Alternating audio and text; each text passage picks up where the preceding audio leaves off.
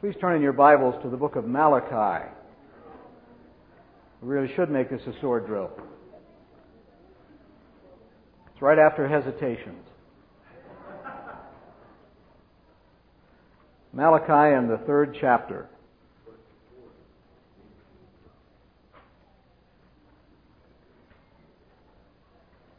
And we'll read from verses 13 through 17.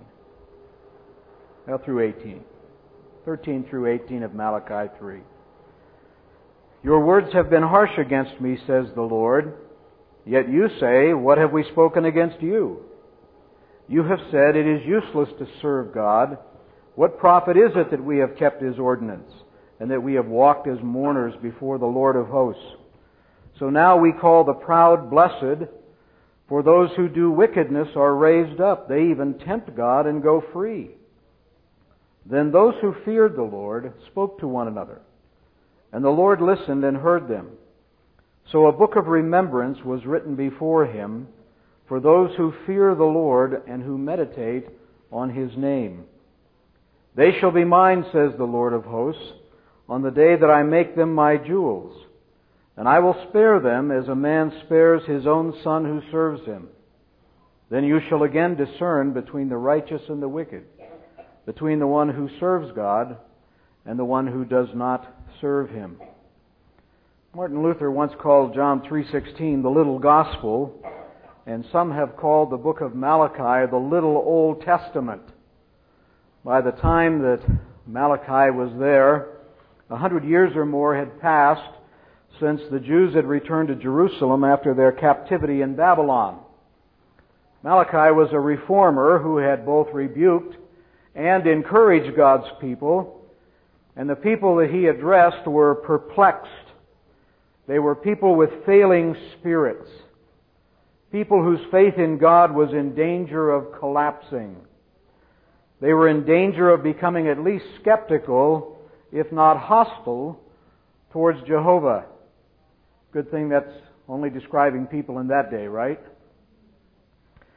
In this book, Malachi addresses first the sins of the priest in chapter 1 through chapter 2, verse 9, and then the sins of the people in chapter 2 through verse 10 through 3:18, and then things to come for the rest of the book.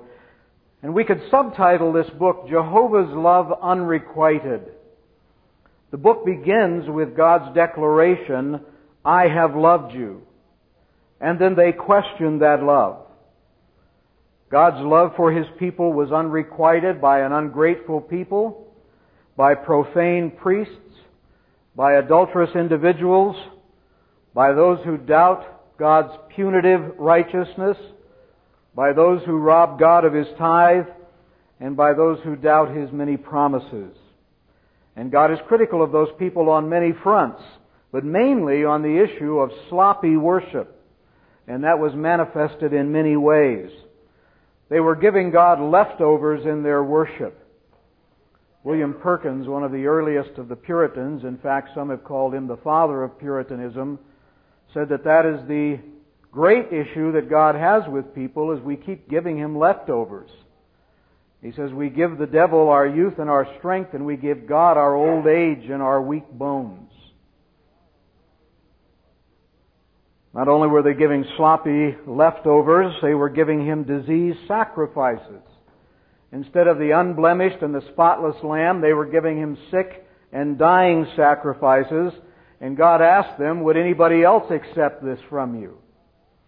They were robbing God of their financial obligations, and God confronted them on many of these failings. But then in the midst of this passage, He takes a different turn with them in verses 16 through 18, and He compares a remnant who feared the Lord with the behavior of those who were sloppy, irreverent, disrespectful, and negligent. Let's read again just verses 16 through 18. Then those who feared the Lord spoke to one another, and the Lord listened and heard them. So a book of remembrance was written before Him for those who fear the Lord and who meditate on His name. They shall be mine, says the Lord of hosts, on the day that I make them my jewels. and I will spare them, as a man spares his own son who serves him. Then you shall again discern between the righteous and the wicked, between one who serves God and one who does not serve Him. Verse 16 tells us of a certain group of people within that much larger group of those considered to be the people of God. They are described this way: they are those who feared the Lord. And they are further defined in the second part of the verse as those who fear the Lord and who meditate on His name. Now that translation is somewhat suspect. The older translations render it this way: those who fear the Lord and who esteem His name, and that would seem to be more in line with what it means to fear the Lord. The Hebrew word can also be translated to think or to meditate, so it's certainly justifiable to think that they meditate on His name, but it can also be correctly translated to regard highly. Those who fear the Lord esteem His name highly, and that seems to make all the sense in the world, because the idea of fearing the Lord is to reverence Him or to hold Him in awe. Now, if there's anything that is missing in modern versions of Christianity, it is a fear of the Lord. Mark Twain once quipped this. He says, God created man in His own image, and then man returned the favor. I don't think anything more aptly describes what is going on in Christianity. One of my favorite passages of Scripture is in Psalm 50, verse 21, where God says to the wicked, "You thought I was just like you." We have lost that sense of otherness that God has that makes Him holy, that He is so totally different from what we are. There are so few who know what it is to fear the Lord. But for these people who fear the Lord and who highly esteem His name, there is a book of remembrance written. And in this book, God has a reminder, if you will, regarding these people. He says concerning them, "They will be mine in the day when I make up my jewels, and I will spare them as a man spares his own son who serves him." When I was going to church camp years and years ago, that was a song that we sang, when He cometh to make up His jewels. We also sang, "Give me oil in my Ford, keep me pumping for the Lord," so it offset itself. And "Give me umption in my gumption, let me function, function, function." And somehow there was spirituality in all of that. Don't ask me how. What we're doing here this week seems to be much more biblical and God-honoring. But in that statement, not "give me oil in my Ford," in this statement, "They will be mine in the day when I make up my jewels, and I will spare them as a man spares his own son who serves him," we see the people of God, the true people of God, those who fear Him and highly esteemed by His name, are considered by God to be His jewels. The Hebrew construction literally means His choicest treasures. And in that statement, God declares His people to be three things. They are a possessed people, they are a precious people, and they are a protected people.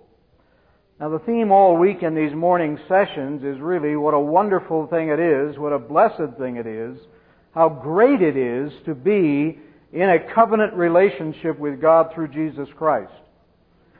I hope we saw yesterday morning the truth that God loves His people as much as He loves Himself. And then also that God is a better Savior than we are a sinner. And today I want us to see that as His people, we are a possessed people, a precious people, and a protected people. Let's look at the first one. God's people are a possessed people.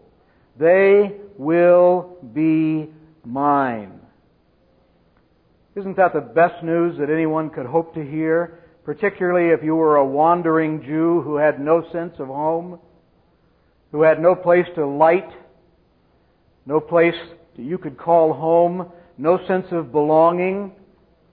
And it isn't even more good news in a day where we feel so alienated from everything and everyone around us.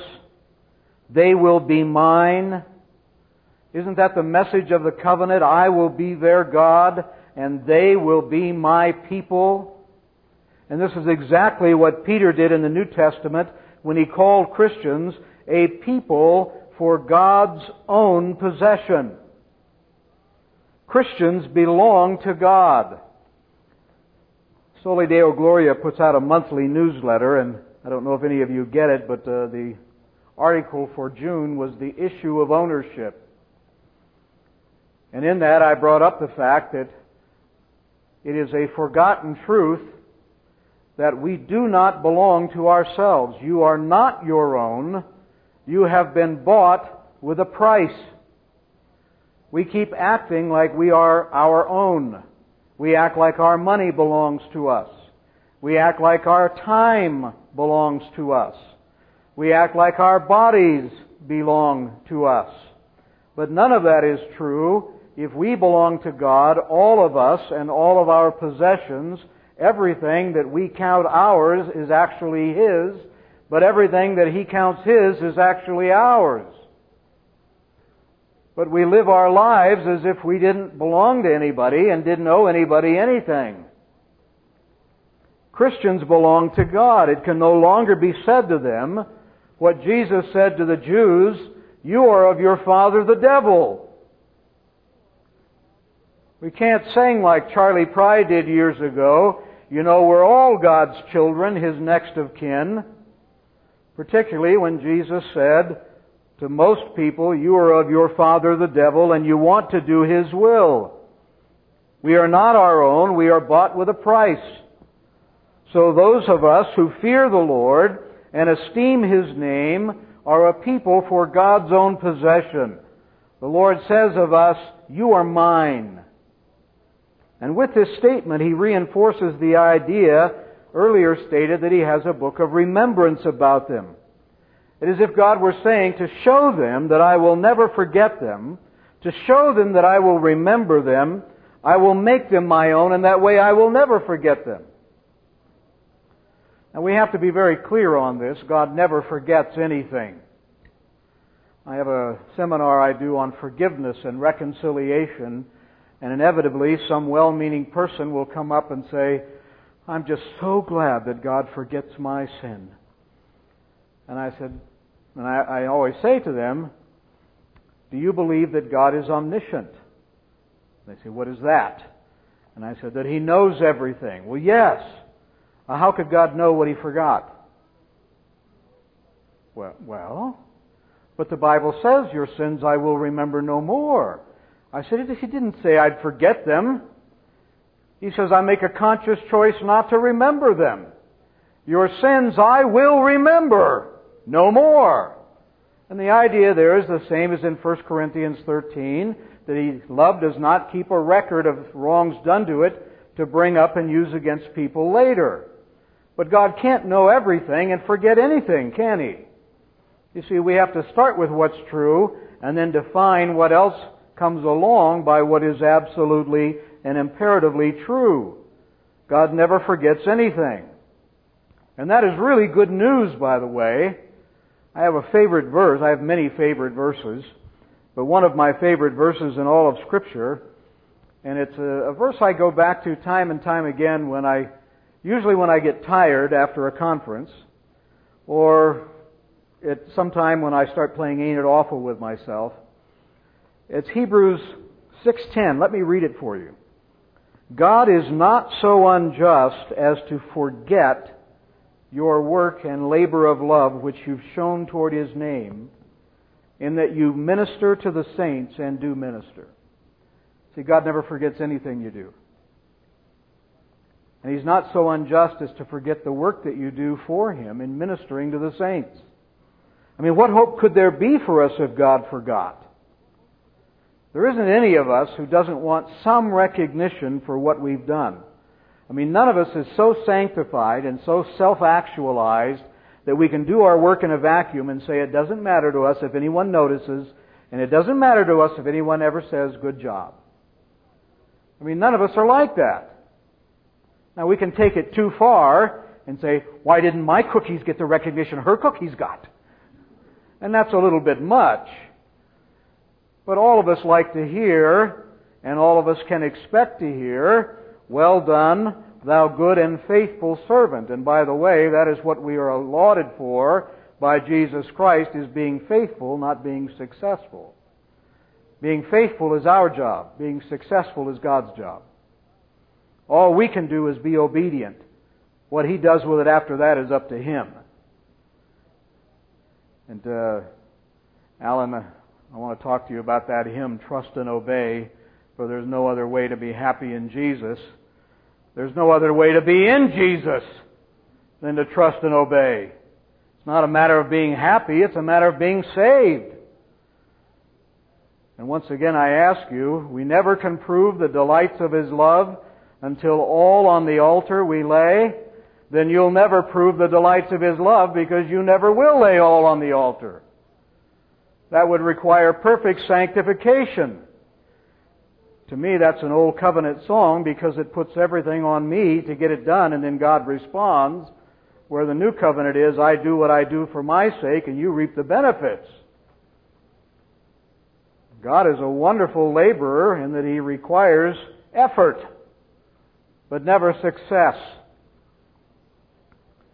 Well, we want someone to notice, and how much better if the someone who notices is someone who will reward us at some point, or at least acknowledge the fact that we have indeed done something good.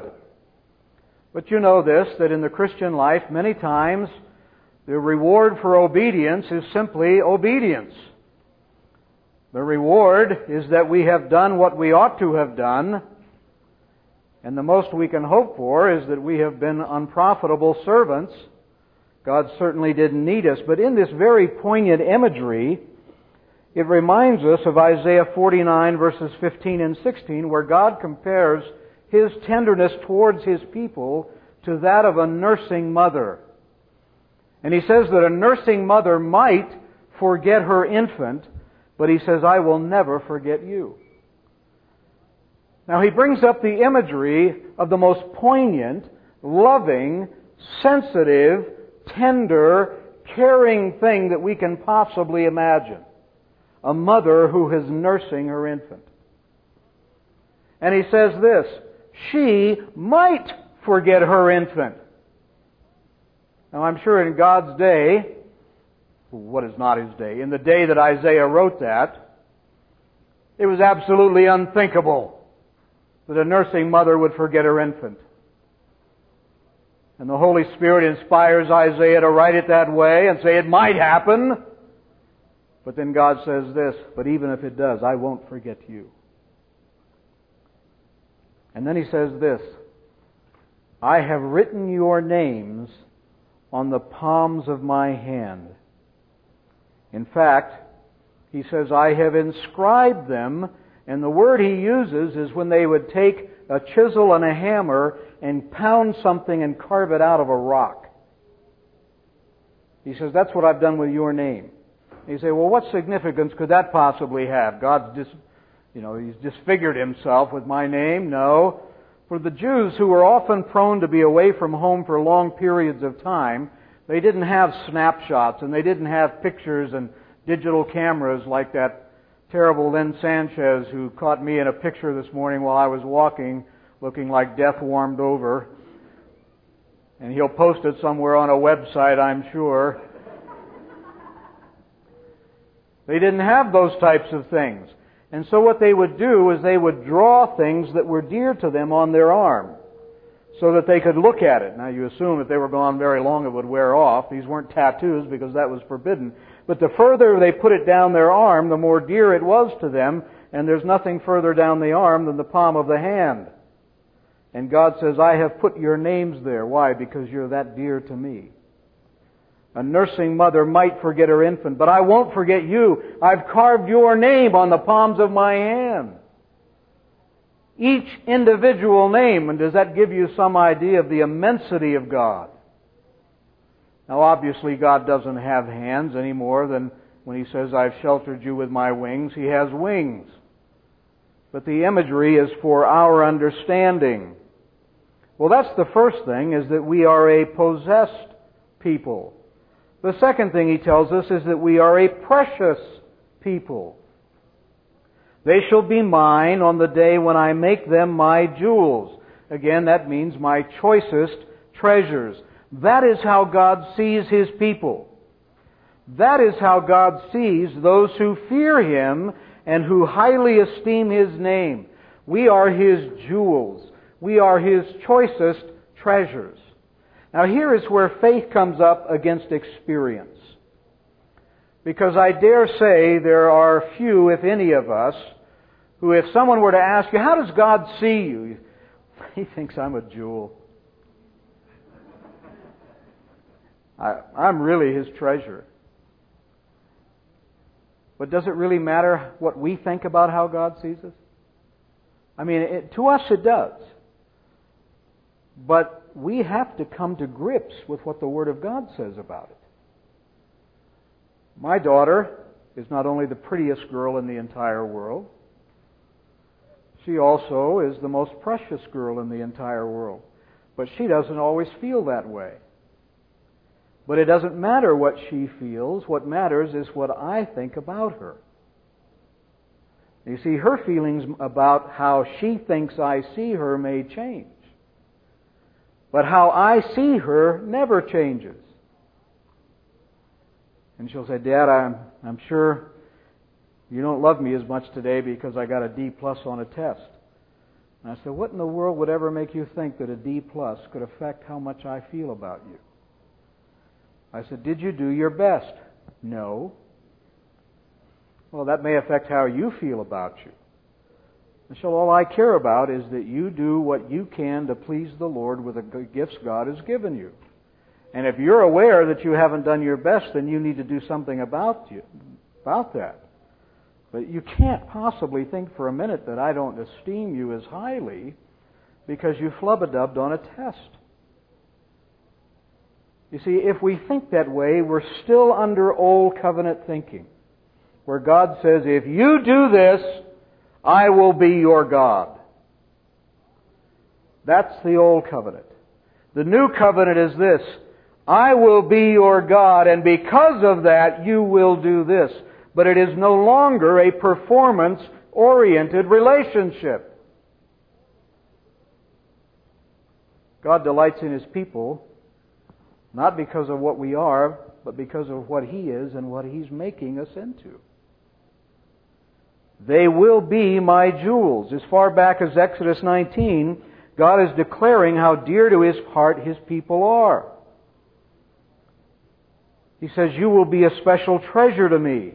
And that word is the same one translated in Malachi 3:17. And the word was used to signify a portion of wealth that a man had obtained by hard labor and by hard work. And it implies that men love more earnestly and diligently when they have it because they've given so much to obtain it. You're that way. When you work hard for something, you have a greater affinity for it than if it's just given to you. I used to volunteer my time in the summers when I was a college football coach for the Fellowship of Christian Athletes. And we would often have inner city kids who couldn't afford to come to camp. And so we'd have businessmen who were willing to pay their way to camp as long as they could get a tax write-off for it. And we did that for one summer, and then after that I decided, no, we won't ever do that again because the kids who came for free abused it and misused the privilege and acted up and eventually were sent home. They had to have some investment in it. Back when Vince Lombardi used to teach the Green Bay Packers about tackling, they asked him, what's the technique? He said, there is no technique. He says, you look at the man with the ball as if it's a man running down the street with everything you own, and you just think how you would stop him. You see, when something is important to you, when you've worked hard to get it, you'll treasure that more. I felt that way about my doctorate. Some of you have got things that you've earned or treasures that you've built up or things like that, and you feel protective about them. And that's the word that's used here. So the more that was given to obtain it, the more dear it was. And we only have to think for a moment about what God gave to obtain us so that we might have all that He is, and then we will have all we need to know about how precious we are to Him, right? How much does God love His Son? As much as He loves Himself. How much did God give so that He might have us as His people? His Son, who is the most dear thing in the world to Him, next to His own glory. The more you'll give for something, the more that something is worth. Psalm 135 verse 4, the Lord has chosen Jacob for Himself, Israel for His special treasure. David says this in Psalm 16, and I have to think it is the mindset of God Himself. As for the saints who are on the earth, they are the excellent ones in whom is all my delight. Now, if something has all your delight, you would have to agree that you are full of delight in it, and therefore you are delightful. That is how God sees His people. He takes delight in them. Those are amazing statements, and you'd think one, it would have been more than enough to live on forever. But here that God not only tells us that we are His jewels, that we are His choicest treasures, but that He delights in us. We hear so little of this.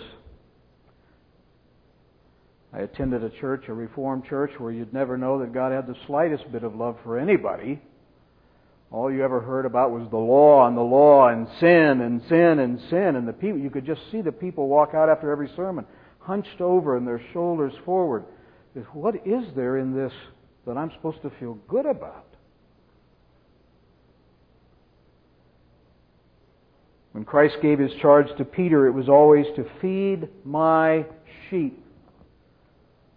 The literal translation of this, that is this: feed my precious little lambs. That is the charge to every minister of the gospel, and that is the description for every minister of the gospel of how God sees the people under our charge. We are to feed His precious little lambs. They're not ours. They sit under our teaching. And they may be the flock that He has made us the under-shepherd over.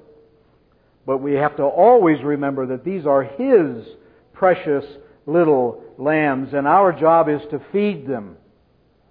Not to pet them. Not to stroke them. The charge is to feed the sheep. To feed them with knowledge and understanding. That is what God says in Jeremiah, that He will give them shepherds after His own heart, pastors after His own heart, who will feed them with knowledge and understanding. Not just knowledge, but knowing how to do anything with that knowledge. Knowledge and application. Isaiah 43:4, since you were precious in my sight, therefore I have loved you. Thomas Watson, the great Puritan, said it this way: Christ does not find us lovely. He makes us lovely. That is what God does when He regenerates us. He puts His image into us, and He loves in us what He sees of Himself. It is the fact that He has chosen to set His love upon us that makes us precious, that gives us worth, that makes us these choice treasures. We dare not forget the proclamation of Christ, I have loved them, or I have loved you with an everlasting love. Like the song says, He gave His life. What more could He give? What's the conclusion we should draw from that? Oh, how He loves you and me. I love that phrase that Jesus used. He says, having loved His own, He loved them to the end. If we were to put that not to the end of time, but to the end of His ability to love. Now, what is the end of the ability to love of an infinite being? If we were going to put it in the vernacular, we would put it this way: having loved His own, He loved them to the max. And we would have to ask the same question. What is the max when you're talking about an infinite God? What more could God have said or done beyond what we've already seen? We're His jewels, His choicest treasures, His delight, His special treasures. We're loved with an everlasting love. And you say, okay, words. Where's the proof? Where's the beef? Even the Rolling Stones years ago had in a song, I don't want to talk about Jesus, I want to see His face.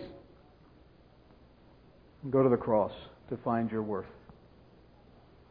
You see, in any system of bartering, something is only worth what someone else is willing to give in return for it. I'll bet that if you have some little fuzzy material at home, like velour or something like that, and you have little peanuts or little jelly beans or something and needle and thread, and you could make a stuffed animal out of it, you may have expended all of a quarter. But if you put the tag Beanie Baby on it and put it on eBay, all of a sudden it could be worth up to thousands and thousands of dollars. Because there's somebody out there who will give you just about whatever you ask for something called a Beanie Baby. If you have told me when I was 35 that I would pay $100 for a rhinoceros Beanie Baby, I would have laughed you off the planet. But then one day, a little rugrat named Michelle, who was hanging around me all the time, saw it in a store and said, you know, you're the best dad in the whole wide world. $100 is nothing to hear that.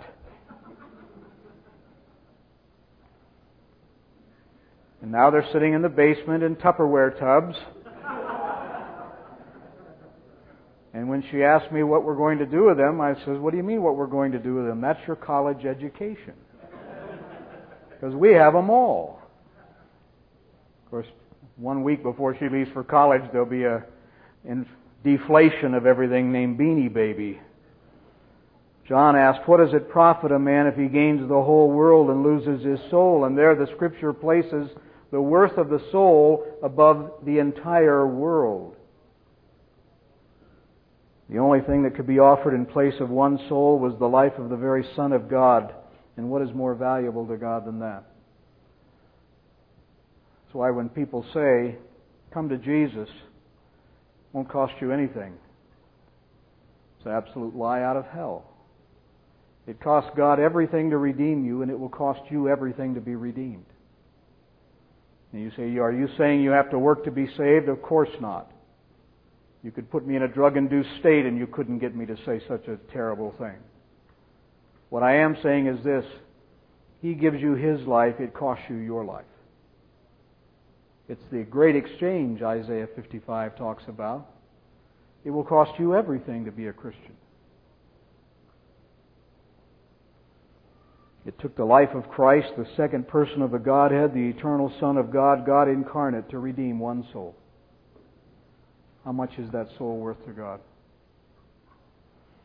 And again, please tell me, after serious contemplation of that truth alone, how any Christian could ever possibly tolerate in himself a lack of self-worth or self-esteem.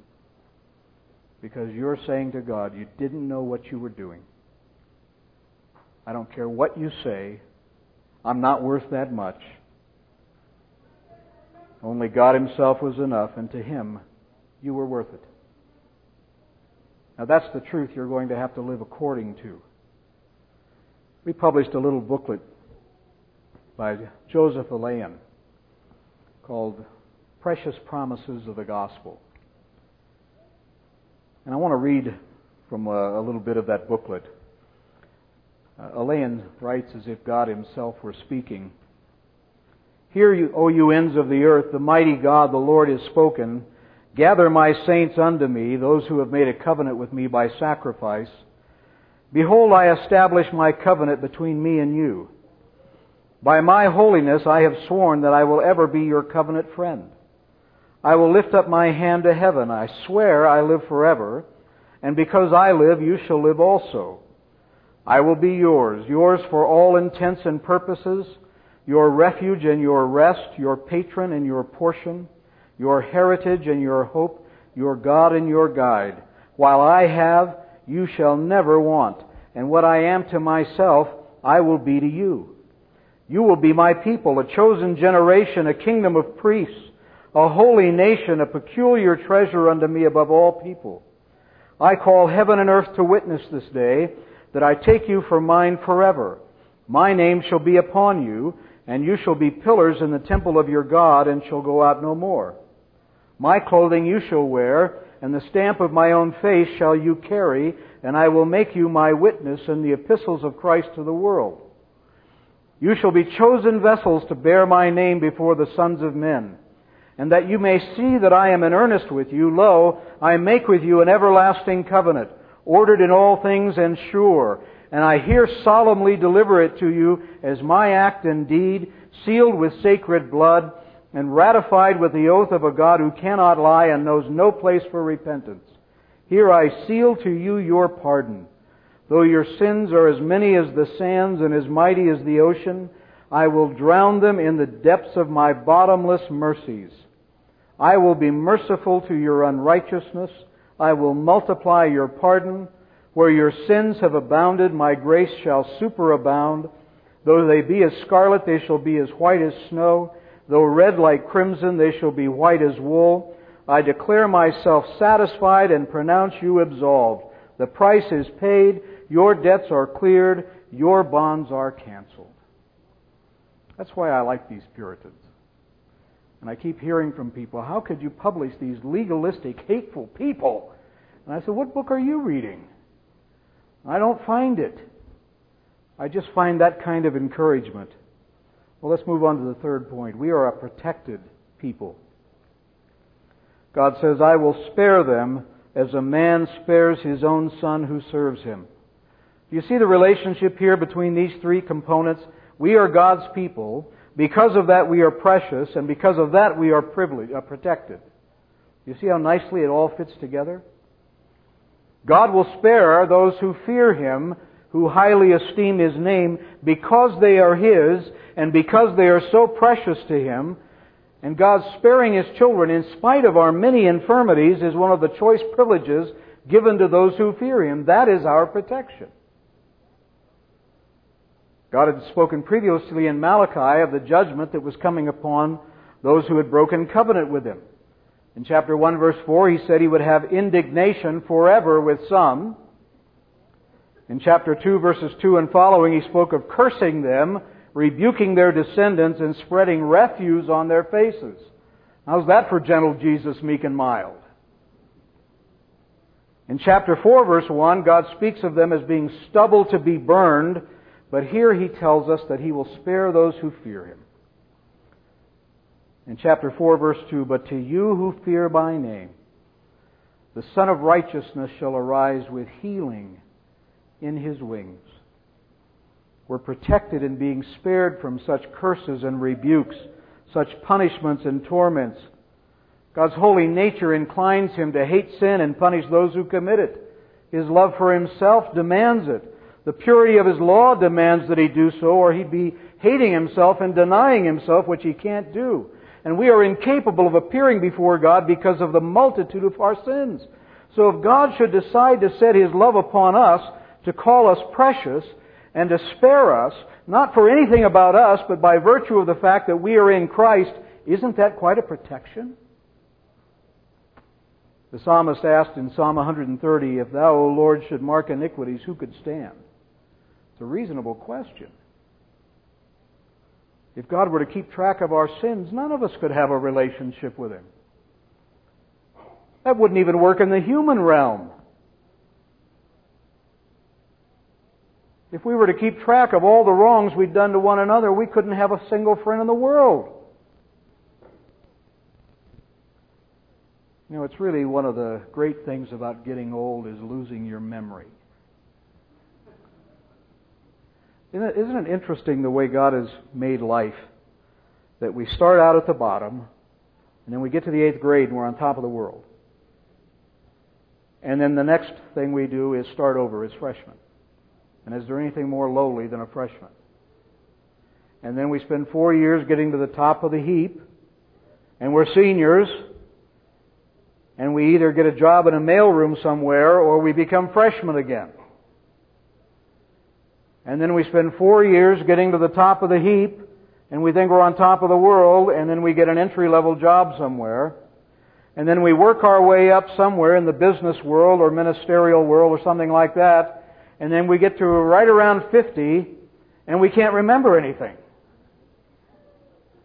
Now, I thought it was a wonderful thing that happened because I remember one day somebody came to me who were very upset with something I'd done, and they said, "Will you please tell me why you did that?" And not only could I not remember why I did it, I couldn't remember what they were talking about. And I think it's great, because if you can't remember it, you're not responsible for it. That says that in Hesitations 3:11. I think one of the reasons that people can't actually stay married so long is they can't remember all the things that upset them 20 years ago. Or then they lose their hearing and they can't hear all the wicked things that are being said about them. I remember the last year of Dr. Gerstner's life, he'd lost his hearing for the most part, and the only way he and Edna could communicate was they had two phone lines about 10 feet apart. And she would call him, he'd pick up the phone, and she'd say, "What do you want for dinner?" And he'd put the phone down and walk over. He knew it was time to eat. They were only 10 feet apart in two different chairs. Well, if you can't hear it, you can't be offended by it. There's a lot of good to be said for getting old.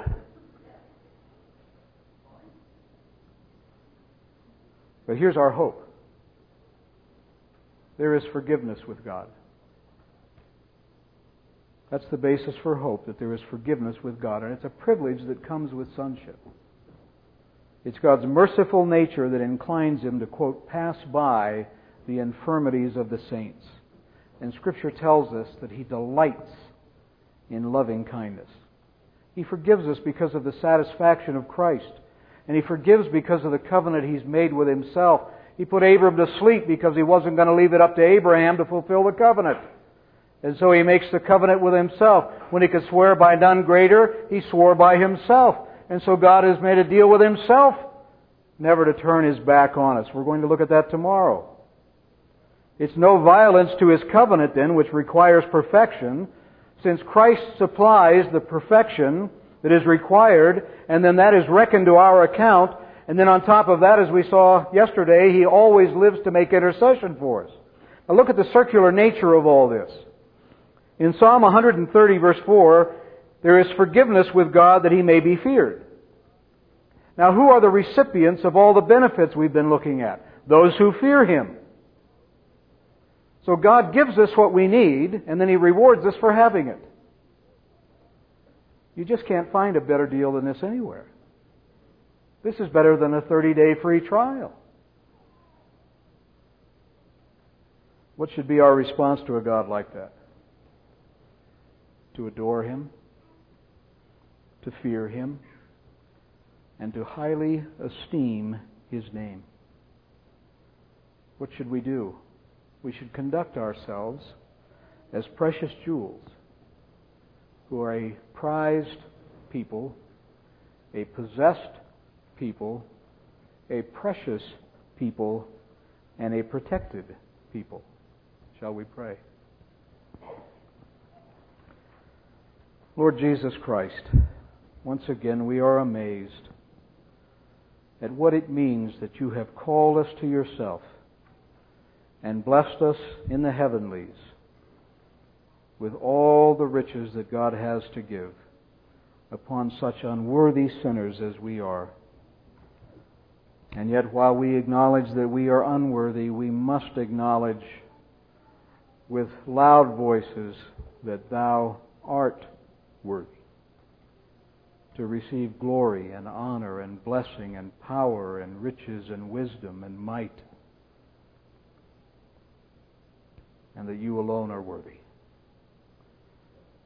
May we trust Your assessment of us and live like possessed, precious, and protected people in whom is all Your delight. And for this we thank You and praise You in Jesus' name.